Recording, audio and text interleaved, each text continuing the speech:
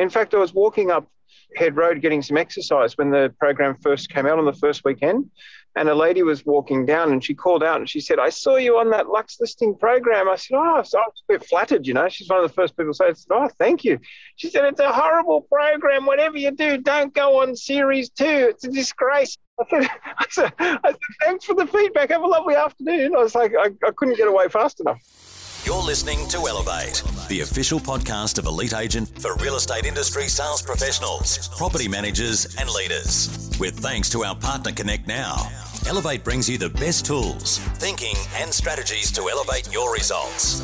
To get access to all of Elite Agent's premium resources, including a detailed episode guide for this podcast, visit joineliteagent.com.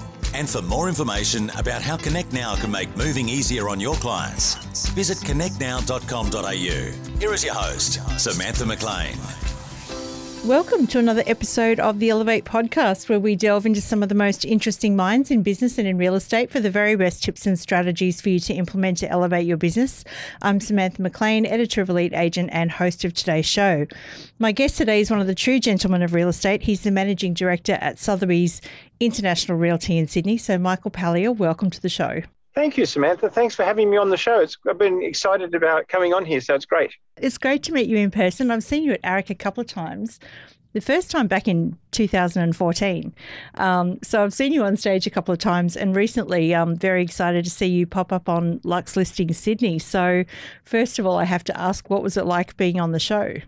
Oh, I really enjoyed it. It was a lot of fun. I didn't know much about what it was. I was just... one of the buyer's agents, Simon Cohen, said to me, can you show me through one of your properties? And it was a castle on the North Shore of Sydney that we're selling. And he said, "Oh, do you mind if we bring like a film crew along and we're doing this thing for Amazon and all that?" And I didn't know really what it was about. So, and then but I realized when it went on, it was like, oh my God, so many people watch that program. It's crazy. We've had emails from people. I had a lady from Luxembourg contacted us. I had 2 people from London, 2 people from LA. I had a Chinese gentleman from London contact saying he really enjoyed watching the program. And I only did a little tiny part of it. So, I think it's incredible. In fact, I was walking up Head Road getting some exercise when the program first came out on the first weekend. And a lady was walking down and she called out and she said, "I saw you on that Lux listing program." I said, "Oh," so I was a bit flattered, you know. She's one of the first people to say, I said, "Oh, thank you." She said, "It's a horrible program. Whatever you do, don't go on series 2. It's a disgrace." I said, "Thanks for the feedback. Have a lovely afternoon." I was like, I couldn't get away fast enough. So it obviously doesn't appeal to everyone, but it certainly gets people's attention, that's for sure. Yeah, it's interesting. And I think, you say that you only had a small role, but I think that there was 2 really interesting things that happened. One was that Vaucluse record. So how did that feel? That was a very intense auction. I watched that. And I mean, was it that intense? Yes, it was.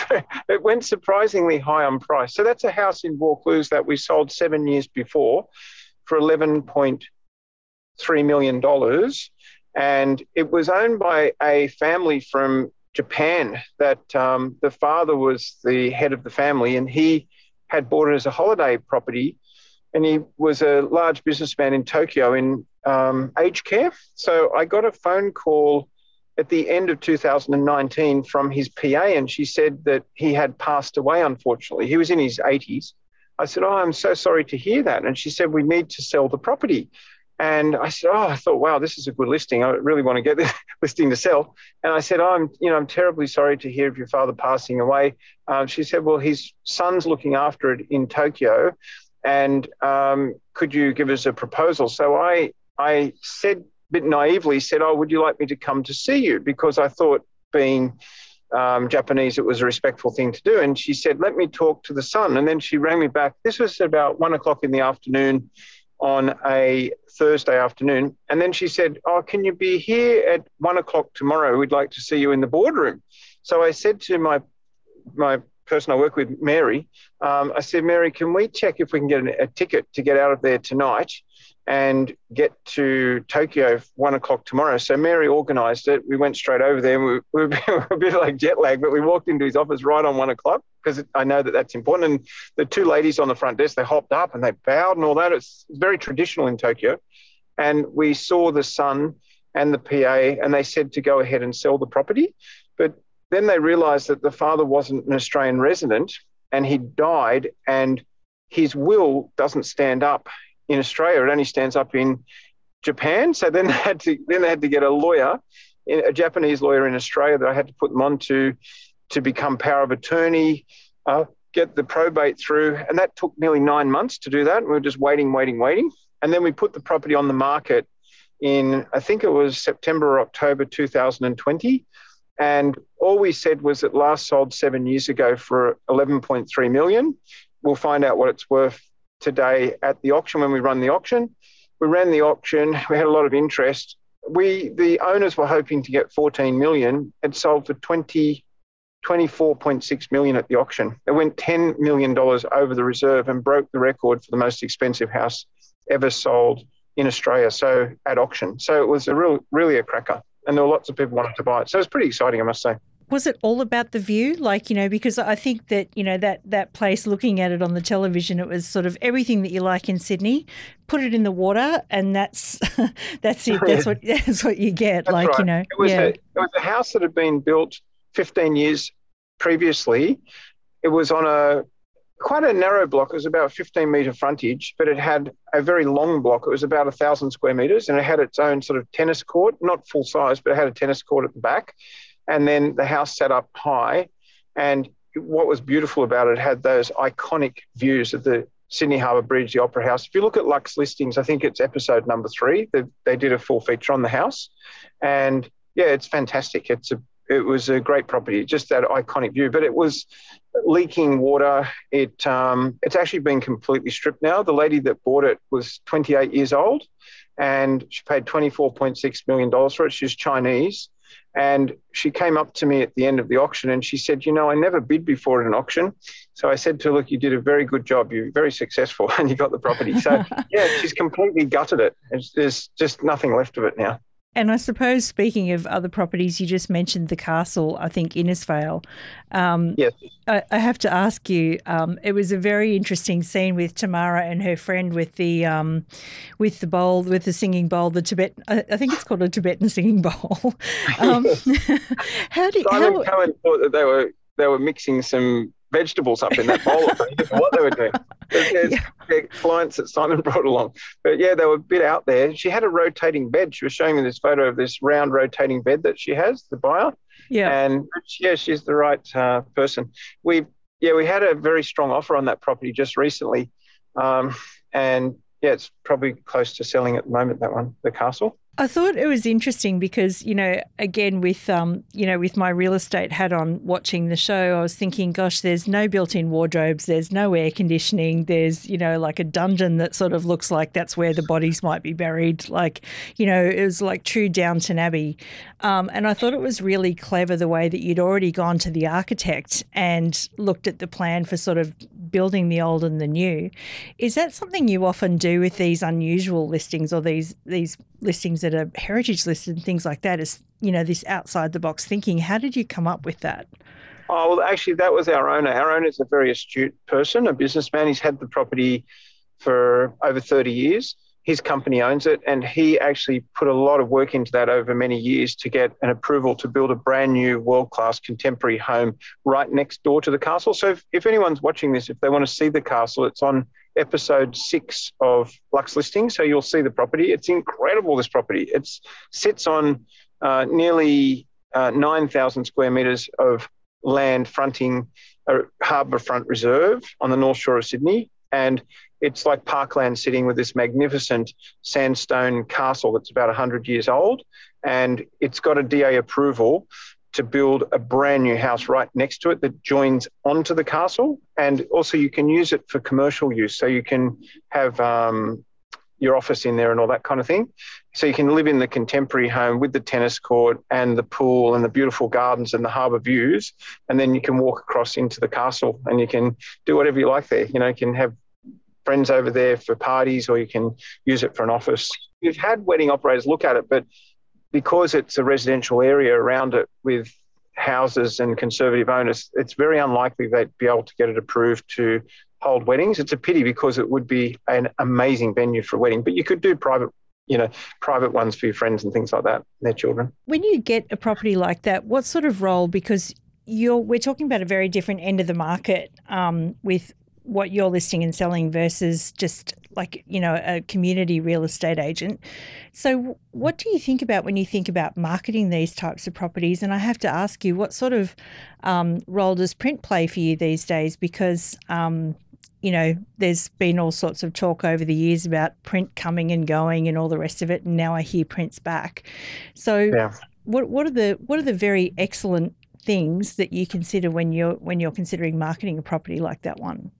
Yeah, I believe in print media because lots of people still pick up a newspaper or a magazine and read it. So I think it's good to have a combination of online advertising and also print. But what we did on that property through Sotheby's in America, we've had unbelievable worldwide exposure on that property. We've had it in so many publications during our marketing period. In fact, early this morning, like 3 o'clock this morning, I did a quote for the Financial Times about to feature the property now overseas. So getting more editorial for it. So my aim when we get the special property is to boost the exposure up with free editorial, because if it's special, lots of publications will want to write about it and put it in as an editorial. So you can spend maybe $20,000 of the vendor's money marketing it, but you might be able to increase that to $150,000 or $200,000 worth of free editorial, like getting it on Lux listings, getting on Channel 9 News, getting it into these publications overseas. It's pretty easy to do if you know the right channels to go through, because I find that the journalists are looking for stories all the time, and if you can give them a compelling story, they'll take it. That is so very true. And if you've got a good mugshot and some good Yeah, photography. And they're obsessed with Sydney property and views and things. People all around the world are obsessed with Sydney property. It's a very visually beautiful place, Sydney, isn't it, with the harbour and the views. And also, it's probably one of the most expensive places in the world to buy real estate when you think of it. I sold a house last year in Point Piper for $95 million. And that is pretty high. That's a pretty high price, compared to other houses that sell around the world. And that house, I met the buyer at another property, a $15 million property in Vaucluse. And he's Chinese. And he said to me, he was criticising the one I showed him for $15 million. It's not wide enough. It can't see the harbour bridge. It's not big enough. And all this stuff. So I thought, well, I'll fix him. Because I said to him, oh, really? And he said, yeah, no, not good enough. No, this house is not good enough. So I said, look, I'll take you to a house that I think has everything that you're looking for. The only thing is it's $100 million. So I thought he would then say, oh, well, okay, I can't afford $100 million. He said, okay, I'll come and have a look. So I took him and I showed him. And he walked through the house 15 minutes and he said to me, this house is not worth $100 million. And I said, really? And he said, no. He said, you forgot about stamp duty. He said, I offered 95. So we did a deal at 95 million and he bought it. So it was pretty easy. But these are fantastic properties that maybe once in a lifetime come up. So they're actually not that hard to sell. It's interesting too, I guess, I don't know. I heard it in Lux listings again with, I think it was Tamara, the castle, the Serena's friend, the woman that came to look at the castle, and she didn't like the property in Cremorne Point, and then she said to Simon, well, money's no object. And I thought, well, what is your budget? Some of the budgets are crazy, aren't they? Yeah. I've had that actually happen. I had a young lady came to a property a few years ago in Double Bay. It was $12 million. She pulled up in a normal car and I was there with Francis, who I work with, and she walked in and she said, no, I'm not sure if this house will suit me. And I said to her, what is it ideally you're looking for? And she told me how many children she had and a husband and all that. And I said, oh, what price range would you consider? And she looked at this blank look on her face and she said, oh, no price range. So I thought she was being a bit smart. So I said, oh, so you have no budget? And she said, no, I have no budget. And I took her and showed her. I looked her up. She's worth multiple billions of dollars, this lady. I had no idea. So you just don't know when people come in the door who they are half the time, So there are some people around that just do not have a budget, and you just have to find them something that they want, because the money is the secondary consideration. It's all about the lifestyle and suiting them with their family, Yeah, interesting. So let's go back in time a bit. I think it's been well documented that you were you'd actually studied to be a car serviceman and you were servicing Rolls Royces, and you thought get out of that and into sales because they were trying to make a self-servicing car, and I want to come back to that a bit later. But real estate was an interesting choice. So did you choose real estate or did real estate choose you? No, well, the person that I sold the $95 million house for last year actually got me into real estate in 1996. He was buying a car from me in 1996, a Mercedes, and he said to me, I'm getting better service buying this car than I got buying my house. He has another house that's even more expensive than the 95 million house, and he was buying that house in 1996. So he said to me, I don't know why you're not selling houses. You know all the same people. He said, you should go and sell houses. You're crazy to sell cars. And I thought, God, he's right, he and his wife. And that's what I did. So within about 6 months, I decided I'll go and sell houses. And I just never looked back. I've sold about over 1,200 houses since then. And I still retained him as a very good client, which is great. I think the secret is to try as much as you can to do a really good job for the people you sell for, get the very, very best price you can, and then you get repeat business coming back, and that just keeps you going. And since then, since 1997, I've never been quiet, and I've had lots of repeat business, and it's just kept on going. We recently did a study of the top areas agents, and overwhelmingly the top 450 agents in Australia, all of their business comes from past clients. So if you do a good job with your past clients, obviously they're going to come back to you. But until you've got like the book of past clients, like what were the early days for you and how did you actually get your start and get some momentum in the business? That's actually a great question for anyone starting in the business. It's very hard to get established, particularly at a time like now when there's a very small number of listings in the market. So for young people getting into the market, it's probably a very challenging time. So what I did, I had been working at Rolls-Royce and Mercedes for 14 years before I got into selling houses, and I had been the top car salesman in Australia for Mercedes-Benz each year when I was doing it. So I had lots of clients that I dealt with, but they knew me as a car salesman. They didn't know me as a house salesperson. So I have one good client that I still have to this day that was a very senior person in advertising. And when I started, I said, well, how do I do this? How do I get people's mind into them thinking that I'm a good house salesperson rather than a good car salesperson? He said, well, what you should do when you go to see them is say, I represented Rolls-Royce and Mercedes in Sydney's eastern suburbs, and I was really good at that. And I did a great job, and I sold a lot of cars, and I'd like to represent you in the same way with your home. And he said that will transcend in their mind that it's about the people more than about the product. If you can sell the Mercedes or the Rolls-Royce, there's no reason why you can't sell their house for them. And that's how I got started. But it was very hard. The first 3 months, all I didn't know much about real estate. So I basically just went around to every open for inspection I could go to in the area to understand the market. I did not know that a house was supposed to face north. I didn't know that north was good. I had no idea. I actually thought bedrooms were better if they were dark because you could sleep later in the morning. You wouldn't get woken up by the sun. When I started selling houses, people were going, oh, this bedroom is so bright. I love it. And I'm thinking, wouldn't one have a dark bedroom? And so I learned a lot of things on the job, if that made sense, and sort of picked it up as I went. But it was hard. So the first 3 months, I pretty much sold nothing. And then I got one listing, and then I thought, well, if I can get that listing, I should be able to do it again. And then I just tried to improve my skills. I listened to lots of books, and I read lots of books and listened to lots of tapes. So I listened to a great tape from a series called Zig Ziglar. Have you heard of Zig Ziglar? Yeah, absolutely. Great sales.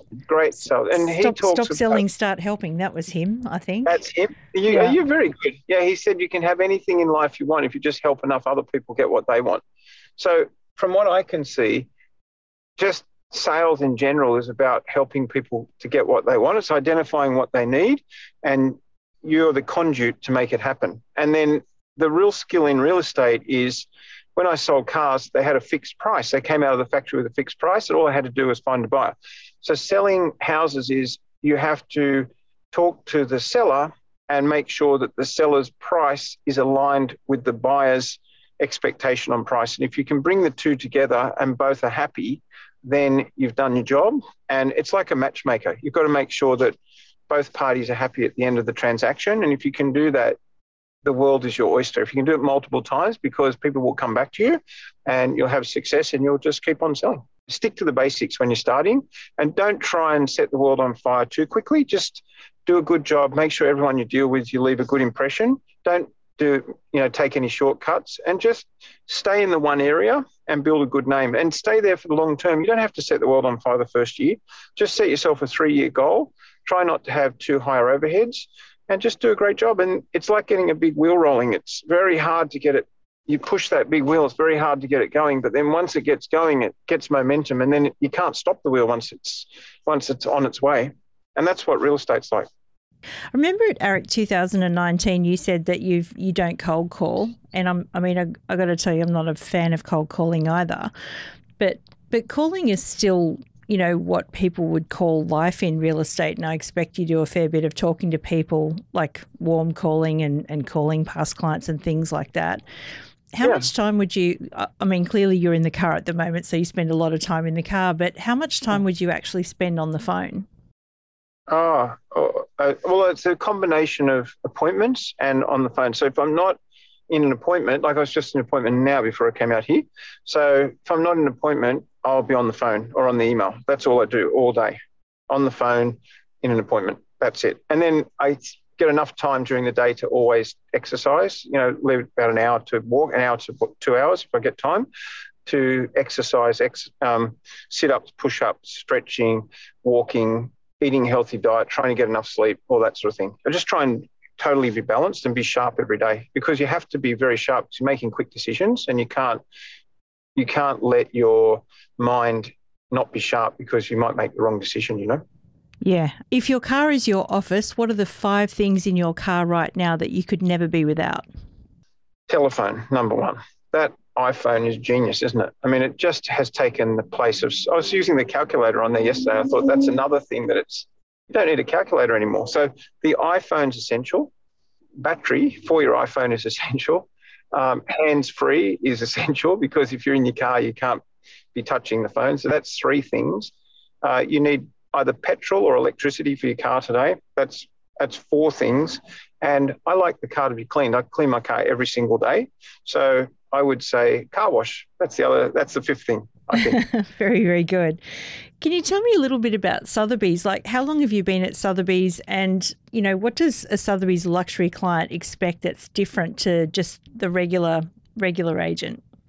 Yeah, so I started the Sotheby's business about 9 years ago. So James McCowan, who is my friend and worked with for a long time, we started it together about 9 years ago. 9 years ago next month. And we got the rights for New South Wales and the ACT for the license for Sotheby's for a 50-year period. And it's been a great business because we do country properties too. We do quite a few farms, and I love doing that. And we do the city properties, we do the apartments and houses. We've got an amazing team of people that have been with us for a long time. And it's just wonderful. So we sell luxury houses, apartments and farms around New South Wales mainly. And we do my sales at the moment, I work with Francis Egan on every property I do. And I've known Francis since he's 6 years old. And we've worked together for a long time. So we work together on every sale. And between the two of us, I think we've done nearly $900 million in sales since the start of 2020. Wow. That's our personal sales. And the office turns over more than $1 billion a year, year on year. That's what we do. We're not a huge office. Yeah. That's what we do. But we do high, expensive properties, which brings the average up. It feels like, I think it feels like it's big because of the high end and also because of the global network. Like, it feels like Sotheby's is a big global network. How do you work in with the international offices? We work in with them all the time. We're very closely alignment. Well, Francis and I this week, so today's Wednesday, since Friday of last week, we've done $49.4 million in sales since last Friday.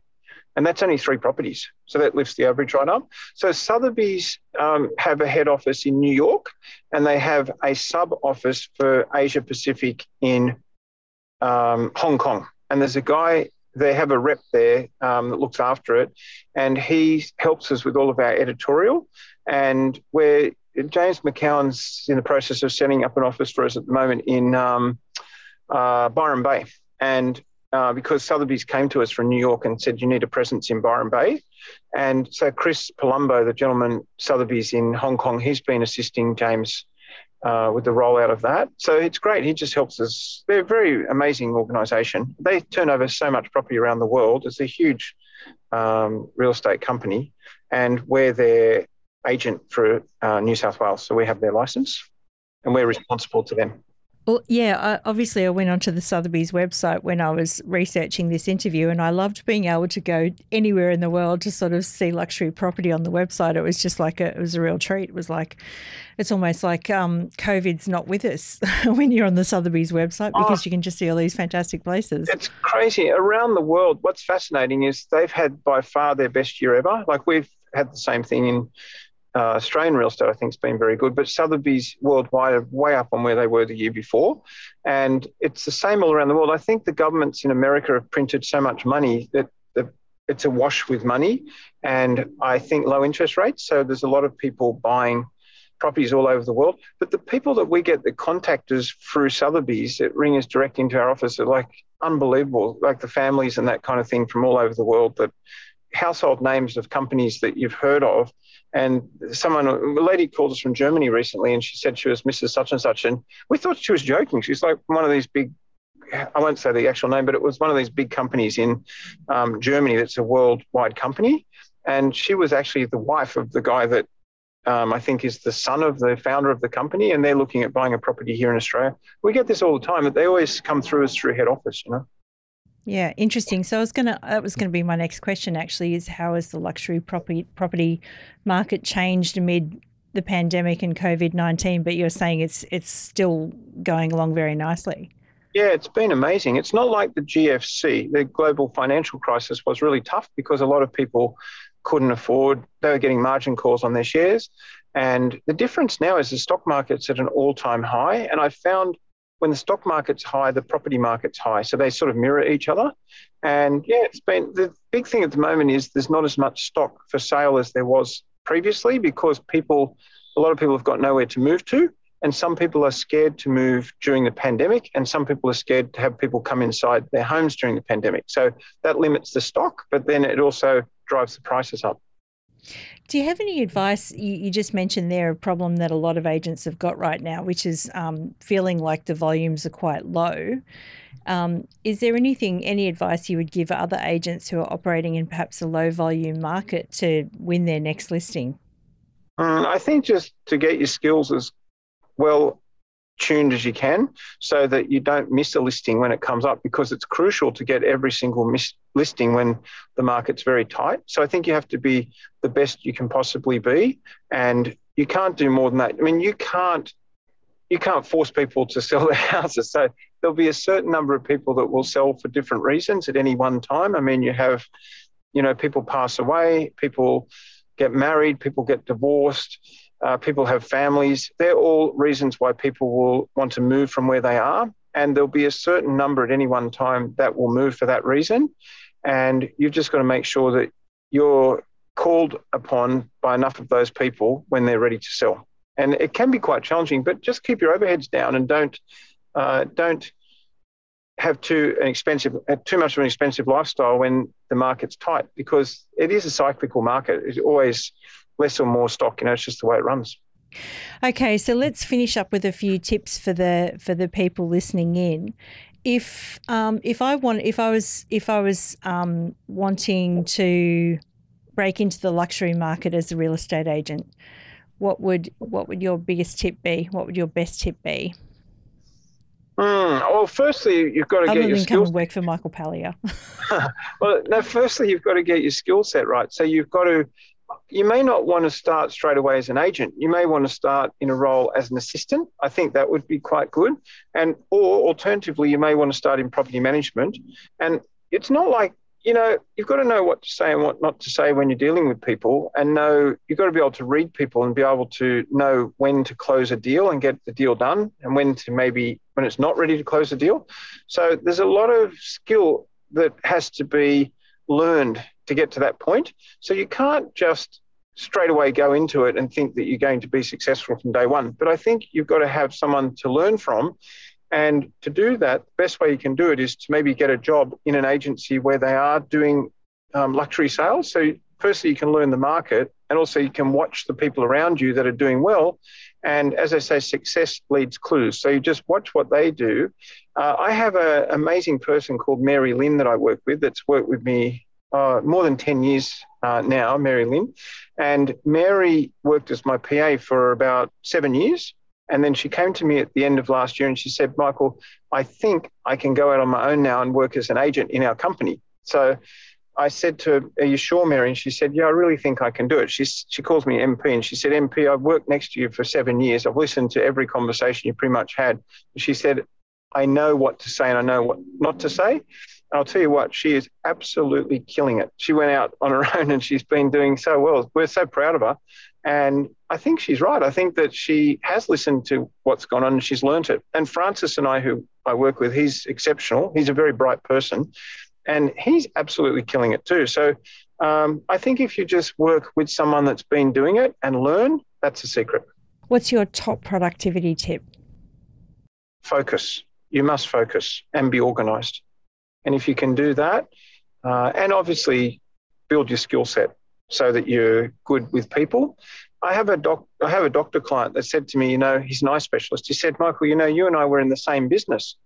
I was thinking, how are we in the same business when he's fixing people's eyes and we're selling houses? And he said, we're in the people's business. He said, we're all in the people's business. And he said, when I realised that my business is a people's business, he said, my business went through the roof. And he said, it's all about dealing with people and making sure they're comfortable. So no matter what industry you're in, if you can concentrate on looking after your client and making sure your client's happy with the way they've been treated, the world is your oyster. And is there one thing that you wish you could go back in time, one piece of advice that you would give your younger self starting out? I'm pretty happy with the way everything's gone, so I'm not really. I never look back, I always look forward. So no, I wouldn't change anything. I've had a wonderful time. So for me, going to work is not like going to work. It's a lot of fun. My wife's very supportive, and and as someone once said to me, it's like playing tennis, right?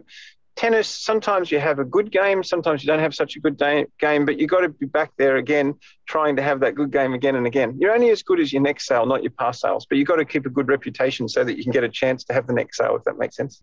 What does the future of real estate look like? Because I remember you got out of being of servicing cars in the first place into sales because you saw that the service would be disrupted by self-servicing cars. And for a long time, people have said, the real estate industry is going to be disrupted or disintermediated or whatever. What do you see as the future of the real estate industry? Yeah, I still see it'll need people. I think I'm very positive about the future of real estate. I think you'll find that the advertising medium will change. It will go away from print media as the next generation come in and don't look at print media. But a lot of the people that I deal with are a bit older and they still look at print media, so that's still quite relevant. But I think you'll find there'll be a lot more online. I actually think that you'll find that we'll get this virtual reality. I had a look at virtual reality set recently. It was incredible. You can walk through a house that doesn't even exist and you can put those glasses on and you really feel you're in the property. So I think that will be a big thing in the future. But I think that people will still need an agent in between because there's a lot of emotion when someone's selling. When it's quite natural for a seller to think their property is worth more than the market, because as someone said to me once, there's nothing that enhances value like ownership. So once a person owns a property, in their mind, it's worth more than potentially it is to someone else. And often you've got to be the one that brings them back to earth and sort of shows them what the property is really worth. And I don't think a robot or a computer will be able to do that in the short term. So I think we'll be very safe for the next 20, 30, 40, 50 years in real estate. Right. So I think it's a great industry. Well, Michael, it's been wonderful getting to know you and thank you so much for sharing your advice and your knowledge with other agents out there. Just one final question that I ask of all my guests. If there was one thing or one piece of advice or one actionable tip that you'd like to leave everyone with, what would it be? I think just refine your skill set, work hard, build a good reputation, and just keep doing what you're doing. Just stay true to the same thing. And if you do that and have a roadmap, you'll be successful and you'll have a great life. And also don't show off. I mean, I don't think people like people that are show-offs. I mean, I watched that program, $1 Million Listing, and I think to myself, if I was an agent starting out, I'd look at exactly what those agents are doing and do the complete opposite, and then I'd probably be successful. So I'm not into being too flashy, and I think people respect you if you put the hard yards in and you work hard and you don't. It's not about you as the agent, it's about the client. So I think you've got to be a little bit low-key and work hard and just get the people what they want, and you'll be very successful. Yep, incredible advice, Michael Pallier. Thank you so much. Great, thank you. Thanks for your time.